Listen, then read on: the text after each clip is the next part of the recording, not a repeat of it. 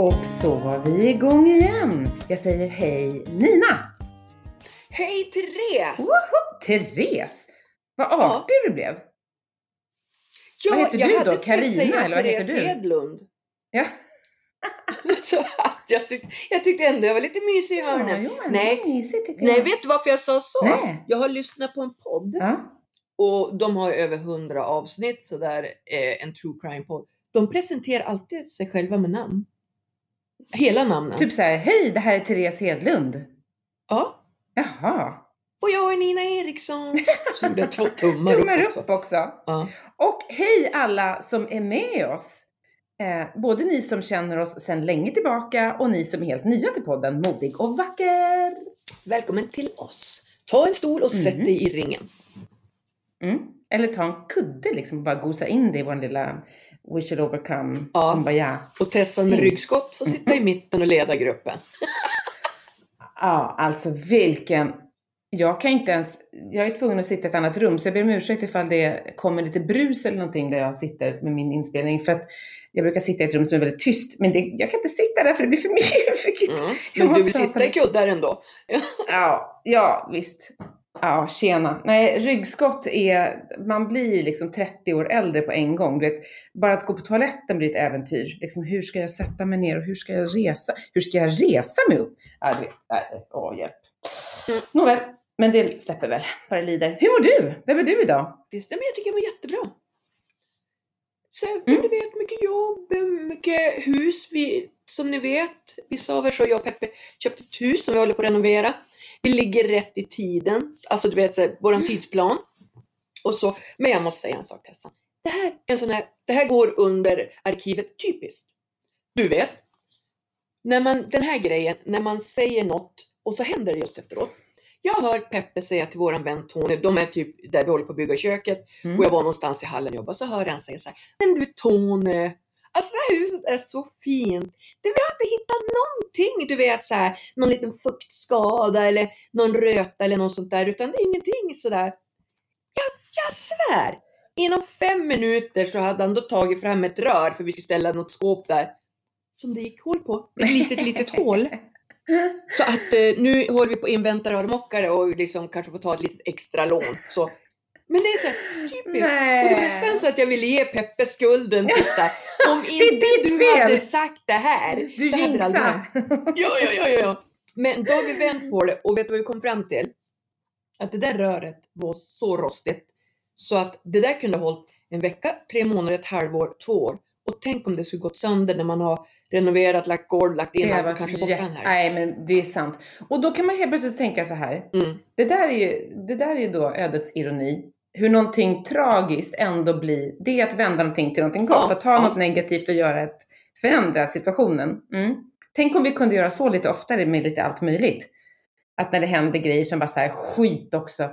Ja, men så här, min cykel fick punka så jag var tvungen att ta bussen. Ja, men du vet inte vad du besparades från genom det. Eller, jag fick inte det där jobbet. Nej, okej, men du kanske inte skulle vara där. Istället händer det här. Förstår du vad jag menar?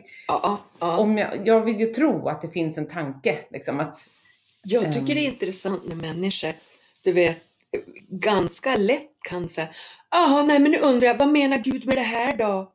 Du vet, att det blir ganska lätt att bara ifrågasätta Gud för någonting som man bara, men hej, det där är ju livet. Eller liksom, du vet. Ja. Som en gammal kollega till mig sa, att det finns en risk att man förandligar saker. Att vissa saker är bara så här. Som våra bildäck i söndags. Ja. Men man behöver inte lägga andliga raster på allting. Liksom. Ja, men så är det ju. Utan vissa saker bara händer. Och det är bara deal with it. Så är det med det. Visdomsord från podden. Det var här ni hörde det först. Ja, precis. Men jag vet, jag pratade med någon som så här, som hela tiden så här, men vad menar Gud då? Och jag sa, men ingenting. Du bara hade otur, liksom. Du gjorde ett val och det var inte så bra val. Ja, då får du göra ett nytt val. Tänk på det här. Ha med dig det här nästa gång du ska fatta beslut. Så menar jag att ibland så är det bara för att vi är människor och tänker fel eller gör fel, eller det behöver inte vara så andligt allting. Den där känns ju lite svår också att ha koll på. När vet jag att jag gör i egen kraft och när är det Gud? Ja, vet du att det är ju en jättebra fråga. När vet jag att jag gör saker i egen kraft? Jo, vet du vad min spontana tanke är? Då är det när egot är inblandat. När man känner så här, vad ska människor tro? Hur ska de se på mig? Vem blir jag? Förstår du? När det någonstans riskerar att skada ens ego. Ja. Då tror jag att det man gör i egen kraft. Det tror jag. Därför att när Gud är med så kommer det med en frid. Vill jag tro.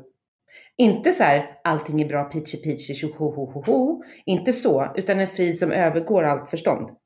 Som det står. Ja. Och något som jag börjar tänka tidigt om Gud, och jag tänker precis som den typen jag är. Så liksom att just att Jesus har inte sagt att han ska ta bort allt. Jesus har sagt att han ska vara med i allt.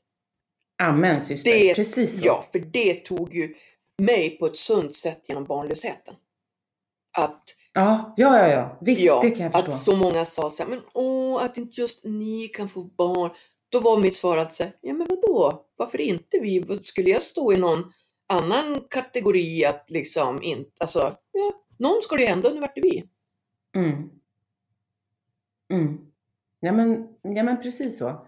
Och du vet hela den här enneagramresan jag är ute på. Jag tänker att jag tycker ofta att det blir så tydligt att när man tittar på alltså enneagrammet handlar ju om, det är en väg mot självinsikt och att lära känna sig själv och andra på ett bättre sätt.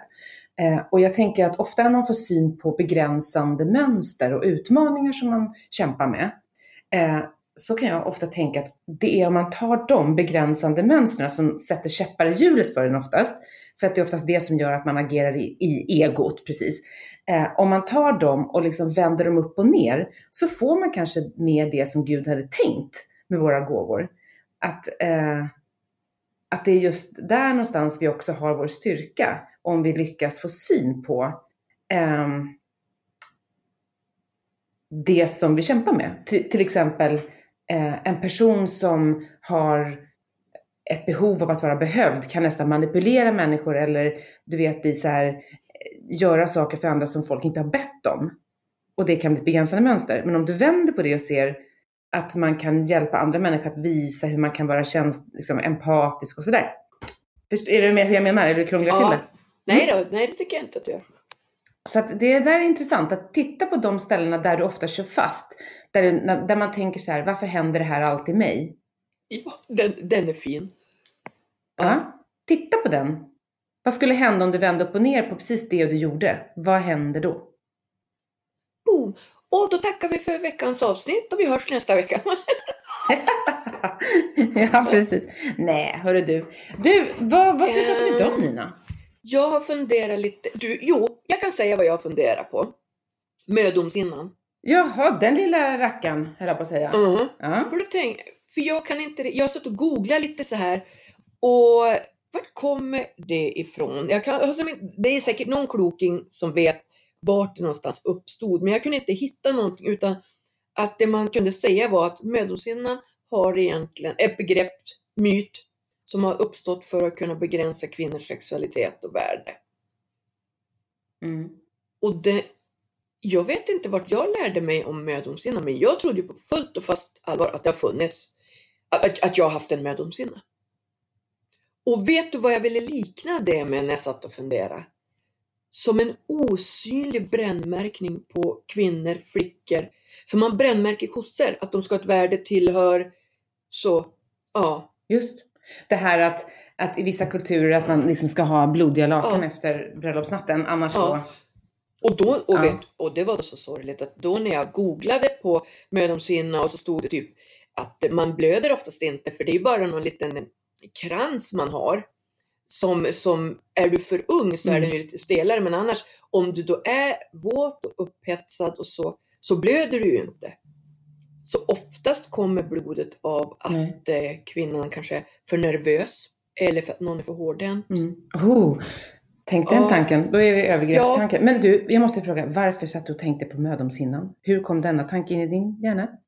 Jag brukar tänka på den då och då. Jag tänker ju mycket på tjejer och kvinnor. Vad tänker du på det? Nej, men jag tänker inte på mödomshinnan. Ja.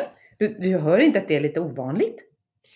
Ja, Nej, inte eftersom jag tänker på det ganska ofta. Nej, men jag tänker på sånt där som vi har satt på kvinnor som blir någonstans en stämpel eller begrepp. Och då när jag då fastnar på mödomshinnan så börjar jag tänka att man alltid, man säger att ja, men den är frigida kossan.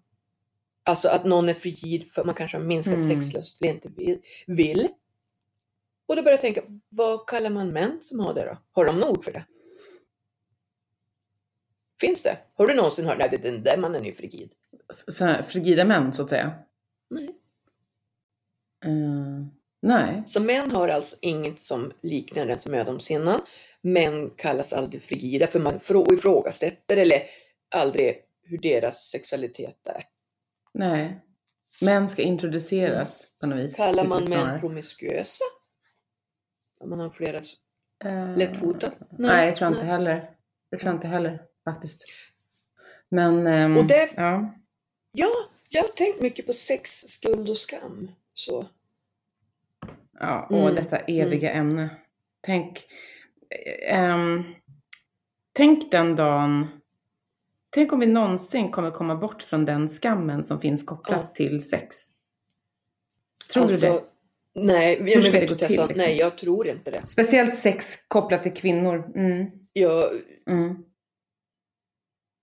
Och jag vet ju att vi har pratat om det förr, det här att vi har sett tendenser inom kyrkligheten att nästan återgå till hur det var förr. Det här att kvinnans plats är inte på estraden och att kvinnan ska tiga i församlingen. Att det finns sådana tendenser, men också väldigt mycket det här att gå tillbaka till hur det var förr. Det här att man visst pratade vi om det här att det har varit ganska mycket skriverier i Dagen och sådär i sommar om, jag tror det gick vidare sen till en annan tidning, vilket det nu var, Sändaren eller någonting, debatter kring det här med sex för äktenskapet och huruvida det är rätt och fel eller inte, och att det i princip bara är män som kommenterar kring dessa debatter. Ja. Det jag inte riktigt får grepp om, då vi säger så, men ska man gå tillbaka till det förr, men hur var det förr då? Det här med att kunna välja en partner du är kär i, det måste ju ändå vara någon lyxvariant. Och det kan ju inte vara så, det måste ju vara ganska nytt påfund. Förut måste det egentligen nästan vara, eller som det är en del affärsförbindelser, du vet, behålla släktgården, de som bara fanns tillgänglig. Just. Nej, du har rätt. Men jag vet faktiskt inte, men jag menar i kyrkans värld har det varit så extremt skambelagt. Jag tänker på det här, jag tror vi pratade om det också tidigare, det här med den här purity culture, renhetskulturen som utvecklades i USA som ju är där liksom främst flickor men säkert pojkar också fick såna här purity rings, liksom man gav ett löfte nästan som ett vigsel, alltså så, till Gud om att man skulle stanna liksom, förbli pure tills man gifte sig. Och jag tänker liksom skammen då när man har avgett ett sånt löfte som väldigt ung och sen så men ligger man med någon helt enkelt, förstår du liksom, nej men då har man liksom gjort hjälp, alltså så skambelagt en hel generation, för så är det ju, det har ju varit jättemycket diskussioner om det i USA, att en hel generation med framförallt unga tjejer har blivit så skambelagda kring det här. Och jag menar, försök gå in i ett äktenskap och plötsligt slå på någon signal eller trycka på någon knapp och helt plötsligt så ska det inte vara skambelagt. Utan det ska bara vara så här härligt och det ska bara funka. Vem tusan får det att funka då? När hela skam... Och vart ska man hämta kunskapen ifrån? Och om man pratar om kyrkan och sex, ja men vilken kyrka pratar man? Pratar vi katolska, pratar vi judiska, pratar vi grekisk-ortodoxa? Också, då finns, det är ju inte ett spår heller. Och så sen... Nej, pratar vi Hillsong eller pratar vi EFK eller Ekumenia? Är det olika där? Är det den pastorns syn på det hela? Du vet som jag sa så här, att ha en bra pastor kan ju egentligen vara likvärdigt med att få en bra handledare på Försäkringskassan. Ja, men visst är det så. Visst är det så. Och jag har tänkt jättemycket på det här med sex. Liksom, för att jag kan ju inte direkt säga att jag var oskuld när jag gifte mig. Men du kan inte direkt säga det. Nej, jag kan inte direkt säga det. Jag har ju fortfarande liksom Förlåt att jag skrattar, men det här, vi har ju pratat om det här. Ja, men jag kan fortfarande minnas när jag gick Bibelskola Väst i Göteborg 89-90 någonstans där och ställde sjö. Har jag berättat det här när jag får samtal på lektionen? Men jag har hört det, men berätta gärna för lyssnarna, för det är lite intressant. Ja, jag får ett samtal under bibelskolelektionen där jag sitter och försöker vara liksom helig och härlig. Och kommer ut, det är pastor Stanley Sjöberg som söker dig. Jaha, tänker jag, vad vill han nu då? Och då så ska det vara någon sån här paneldebatt på tv och man ska prata om sex för äktenskapet och olika bilder av det här. Och då säger han att jag tänkte att du skulle vara med och prata för att liksom avhålla sig. Och jag bara, too late. Och när han förstår varför jag tackar nej, då blir han så här, ja, okej, jag förstår. Ja, tack så mycket då. Blir jättebesvärad. Och det här är ju, och jag säger inte att jag vill inte säga rätt eller fel, eller jag vill inte lägga någon skuld igen då på vare sig den eller skam på den som väljer att hålla liksom det här tills man gifter sig. För det är inte så. Vi vänder ju på stenar. Ja, precis, det är absolut inte så. För jag kan någonstans, och det här, alltså jag känns som att jag upprepar mig massor, men då får ni förlåta oss. För jag tycker att det här är viktigt. För jag kan se många poänger med att inte ha levt så som jag har levt. Det här du vet att vi har använt sex som ett sätt att bekräfta mig själv. Att få bekräftelse av män. Ja, precis.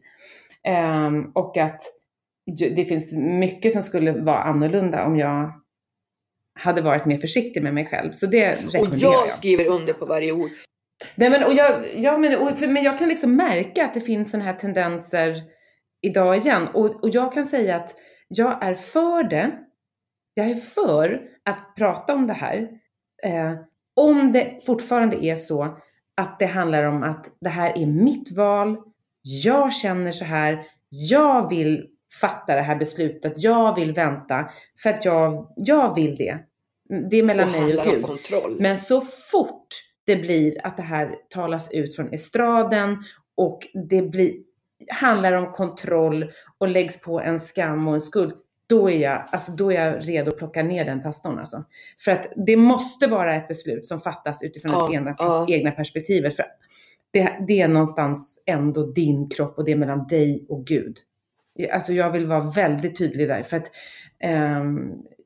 om det finns en skamkultur som är på väg tillbaka kring vad som är rätt och fel när det kommer till moraliska frågor, då har vi hamnat helt fel.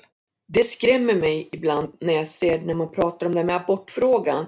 Att man ska säga så, ja, men den som ska få göra abort, det ska vara under speciella omständigheter, till exempel om man har blivit utsatt för våldtäkt. Det låter ju på pappret jättebra. Men hur många får en våldtäktsman dömd? Vem ska avgöra om du eller den här kvinnan har blivit våldtagen eller inte?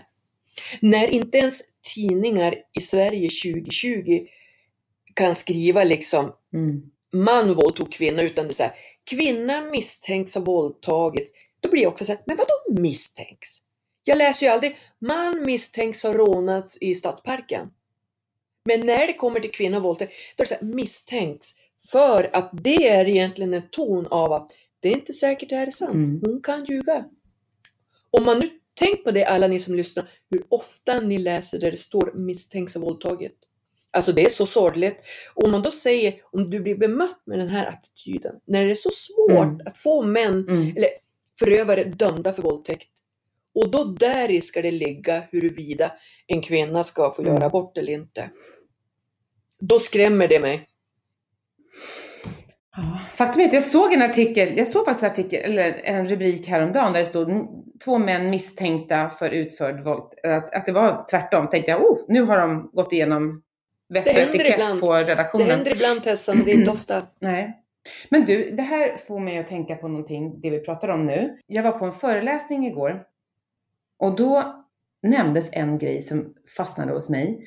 Och det var utifrån en bok som är skriven av en snubbe som heter Rushworth Kidder eller någonting. Ja, The Ethics of Right versus Right. Jag tänker att ofta när man pratar om såna här moralfrågor, just i kyrkan till exempel. Men det kan också vara andra frågor mellan dig och mig, eller på jobbet, eller i ett äktenskap, eller en relation med någon annan, eller du vet sådär. Det är ofta att man tänker att jag har rätt och du har fel. Svart eller vitt. Om jag har rätt så måste ju du ha fel. Om för dig är det här rätt, då måste det här vara fel. Jag förstår det hela tiden. Och att det skapar en polarisering hela tiden, det här sättet att tänka. Som är rätt ohärligt. För det är då det blir det här skam och skuld. För att om det du har fel och du vet. Men tänk om det är på ett annat sätt som han då lyfter fram. Att det är rätt versus rätt. Så länge det inte handlar om våld, övergrepp eller att man ska döda någon. Förstår du? Ja. Men att du har rätt utifrån dina perspektiv, dina erfarenheter. Där du är har du rätt. Men jag har också rätt. Därför att det här är utifrån mina perspektiv. Och att man i det möts istället. Okej, du säger att det här är rätt. Jag säger att det här är rätt. Hur möts vi? Inte att du har fel eller jag har fel. Utan hur möts vi då? Var hittar vi? Vad är viktigast? Är det att rädda det här huset som brinner? Eller skogen som riskerar att bränna ner en hel by? Och du vet, allt det här. Är det rätt att rädda en flykting eller ska man rädda alla? Förstår du? Det här, hela tiden det här perspektivet. Det är rätt både och. Båda är rätt. Men tänk om vi skulle ha med oss det tänket mycket mer in i våra samtal. Vad annorlunda det skulle bli. Så mycket mer ödmjukhet som det skulle krävas av oss att prata då. Om vi tänker att den andra personen också har rätt men tänker helt annorlunda. Ja, att om man kanske ser det lite mer som en brottningsmatch än när man ska ligga i varsin skyttegrav och bara pam. Förstår att här är rätt och du måste... Där fick jag dig. Ja. Du vet, och du måste börja tänka som mig och du måste vika ner dig och för att det är så bra det du säger för att alla har russin i sin kaka. Och det här är ju liksom djupt etiska frågor och det finns ju inte, det finns ingen som sitter på rätt svar. Allt är ju någonstans antaganden och filosofiska funderingar oavsett, liksom, du vet. Och att det mycket handlar om någonstans en konsensus i alla fall. Det är samma sak det här med bibeltolkningar. Vilken bibeltolkning är rätt? Sant. Vilken bibelöversättning är rätt? Alltså hur ska man veta vad som är rätt? Det kan ju vara jättestor skillnad i en bibel till en annan. Och vem är det då som ska bestämma och tolka? Utan då måste man säga, om jag sitter med en bibelöversättning och du med en annan. Ja, vem har mest rätt? Har båda rätt? Så kan det vara, ja. Kanske. Och om vi möts i den, där blir det liksom på något vis ändå mer spännande, konstruktivt och intressant, tycker jag. Du har nog helt rätt i det, Tessan. Du har helt rätt. Jag kommer över på din sida. Nej, men att utveckla tanken så att det handlar inte om två sidor utan det handlar om att mötas på vägen. Såklart, tidningars debattsidor skulle ju ta någonting att fylla sidorna med. Men det skulle någonstans vara mer intressant om man förde konstruktiva diskussioner än så här, jag har rätt och du har fel. För det känns så ihåligt. Men debattsidorna finns ju för att vi ska kunna hitta mellanvägen. För det vet man ju ibland när man läser något. Bara, men jag håller med till viss del. Men där är jag inte alls med. Och så kollar man där. Jo, ja, men det kan ju stämma det där. Och det kan ju också vara problem. Det jag kan se som jag tycker att Sverige håller på med är att man ska, tycker du så? Ja, men då är ju du så. Och så hamnar man i en kategori som man inte kanske är helt bekväm med. Ja, men jag tänker också på om man tittar på vilka det är som faktiskt då hörs. Det här som du säger att man någonstans kan läsa någonting och ta spjärn därifrån. I sin egen tanke. Men om det bara hörs en typ av röst. En typ av rätt. Och den andra rätten så att säga inte får plats. Eller väljer att inte ge röst åt sina tankar.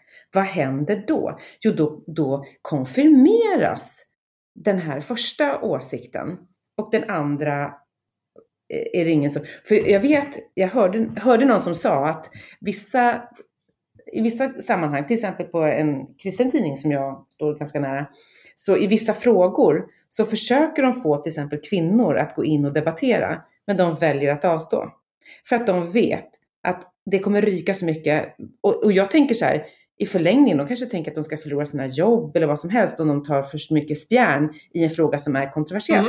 Och då håller de hellre tysta och då hörs de som är så här. Jag kan ta ett exempel. Vi höll ju på ett tag och hade en kampanj om att alla människor har rätt till en drogfri behandling. För det är väldigt mycket nu att man förespråkar att människor går på Subutex, även kallat LARO. Och det är väldigt svårt att kliva av det är svår avtändning och det här är något som du får av samhället. Vi vill ju lyfta de här frågorna att man kan faktiskt bli helt drogfri också, som till exempel som jag är. Men det här lyfter ju stora tidningar inte in. För att det är inte det man vill, för det finns starkare krafter att man ska liksom bli lite drogliberal om du bara kollar sig på Netflix. Det är ju inte lagligt i hela USA med cannabis. Men det är ju väldigt så att det börjar vara väldigt drogliberalt när man kollar i deras olika program. Jag tänker på det ibland när jag ser det.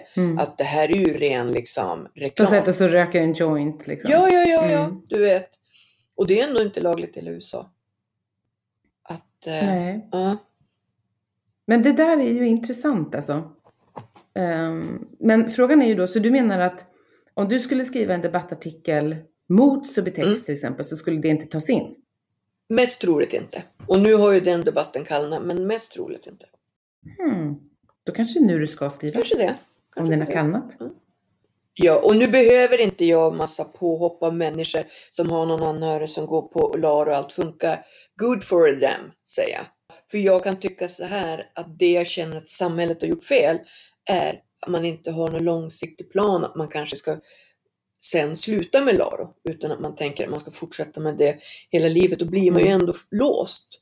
Det när du ska hämta dina mediciner och du blir väldigt sjuk och det kanske inte finns någon plan för nedtrappning. Så nu har jag krattat manegen också. Kanske finns någon som går igång på det här dessutom som kan skriva den här debattartikeln. Maybe. Mot Subutex. Man vet inte. Nej. Men du, jag tänkte på en grej. Apropå det här med skam. Jag har en sån här bibelapp. Du vet, bibeln.se eller vad det heter för något. Nej, jag vet inte vad. Bibeln. En bibelapp. Du har säkert också den. Och då får man så här, varje dag så kommer det dagens bibelord. Och eftersom jag då i morse satt och klurade på det här med rätt och rätt.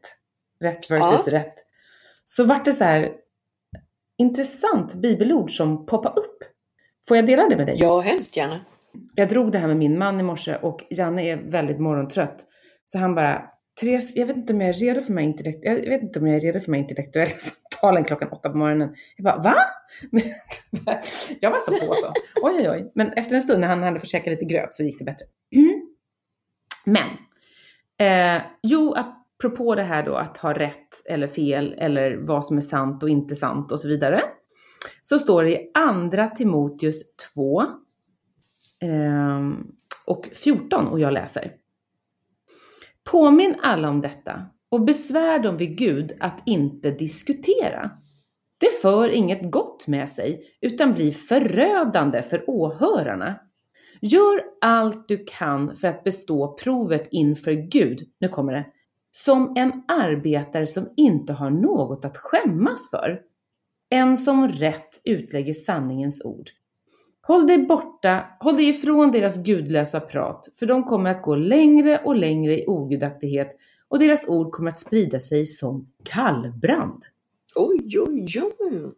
Men just det här att man ska jobba som en arbetare som inte har något att skämmas för, en som rätt utlägger sanningens ord. Och då tänkte jag så här, en som inte har något att skämmas för. Hur skulle det vara att leva så? Jag som har drivits så mycket av skam i mitt liv.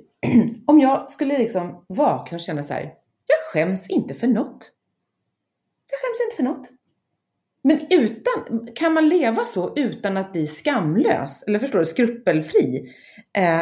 Går det liksom att leva i sanning och inte skämmas för något? Och bara vara så här, vara värd Guds kärlek och vara i den jag är skapad att vara. Vad tror du? Det tror jag går. För det handlar ju någonstans om att behålla ödmjukheten i det då. Att känna sig, nej men jag skäms inte för något. Och att hela tiden hålla sig till sanningen. Det måste ju vara det. För det står ju sen att håll dig borta från gudlöst prat. För det leder någonstans så till ogudaktighet. Och sprider sig som kallbrand. Så det måste ju vara någonstans att hålla fast vid det som är sant. Ja, men det är just det. Jag tänker, om man då lyssnar på predikningar. Så är det hur mycket Jesus älskar oss. Att han tycker att vi är rätt bra. Och att Gud har lagt ner så mycket gott i oss. Hur kan vi konstant klanka på det? När man bara säger, nej vad dum jag kan inte det här, nu förstår jag inte, men nu har jag gjort bort mig. Det är ju att hela tiden gå emot Guds ord på ett sätt. Ja, för det Jesus gick omkring och gjorde var ju bara lyfta skam, lyfta skam, lyfta skam, lyfta skam. Amen, syster. Ja. Och det Jesus gjorde var också, du vet han bara så här, tittade någon i ögonen och bara, vad kan jag göra för dig? Ja.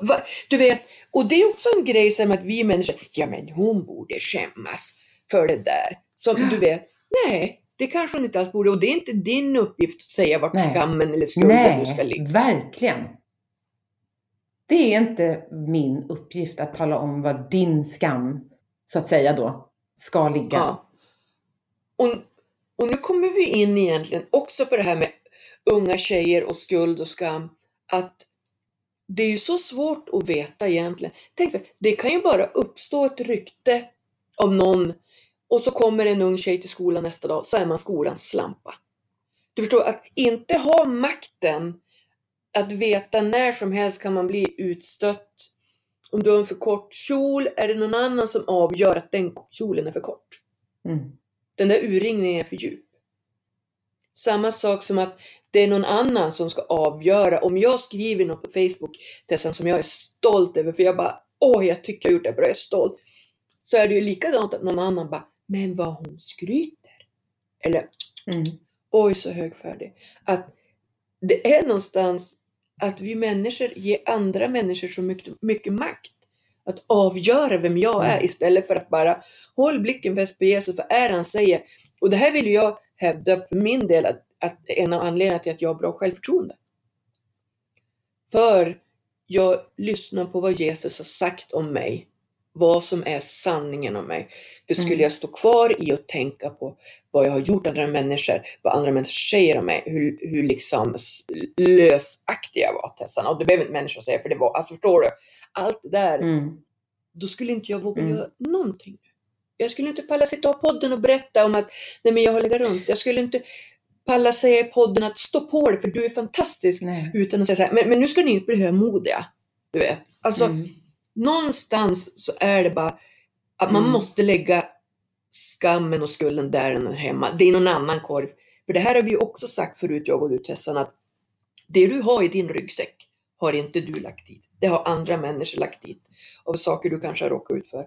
Men vi har all makt att packa om det och kanske välja så att nej, jag tänker inte skämmas för det och det. Utan jag ska bara omfamna det här som är jag. Kanske tacka Jesus för att det här är en gåva istället. Och där tänker jag att du gör precis det som det här jag sa förut om det här med enneagrammet. Att hitta begränsande mönster och utmaningar i ens liv och vända på det tvärt upp och ner. För jag kan tänka mig att den där stoltheten och det självförtroendet du har i ditt tidigare liv var någonting som körde över andra människor. Men när du någonstans vänder på det och använder det till att säga nej men jag är värdefull. Det är därför jag kan vara så här. Jag är värdefull och att någonstans visa andra att den här vägen går att gå. Jag går den, du kan också gå den. Ja, och det är enkelt. Då använder man ju sin begränsande utmaning till att tjäna Gud till och med. Ja. Det du gör nu liksom. Att visa att ni kan få följa med in i det här. För att det är för dig också. Ja. Att man behöver inte vara någon Nina som ska våga stå där och göra så. Nej, det handlar inte om det. Det handlar om vad Jesus har sagt. Det handlar om hans löften till dig. Och du kan inte ta bort hans löften. Du kan ignorera. Men du kan inte ta bort dem. För på ett sätt, om jag fortsätter att leva i en sorts skam så ignorerar jag Guds. Om Jesus väljer att lyfta bort din skam, dra inte på dig den jackan igen då.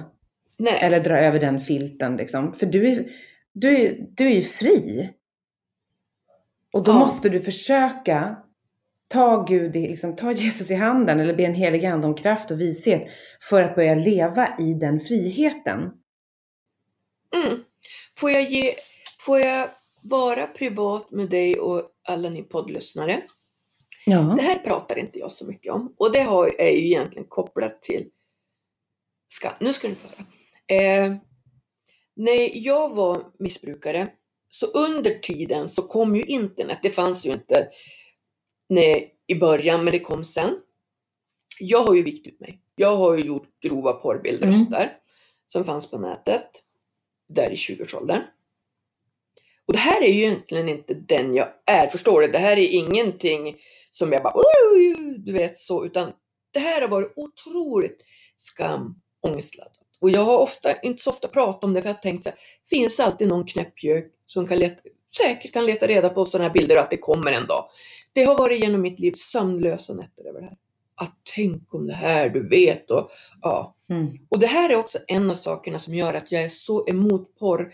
För du vet, när man bara lyssnar på nyheten och hör hur någon har kanske kommit åt 50 unga tjejer via Snapchat som är 10-11 år. Jag är en vuxen kvinna, Tessan, som sitter med den här skammen.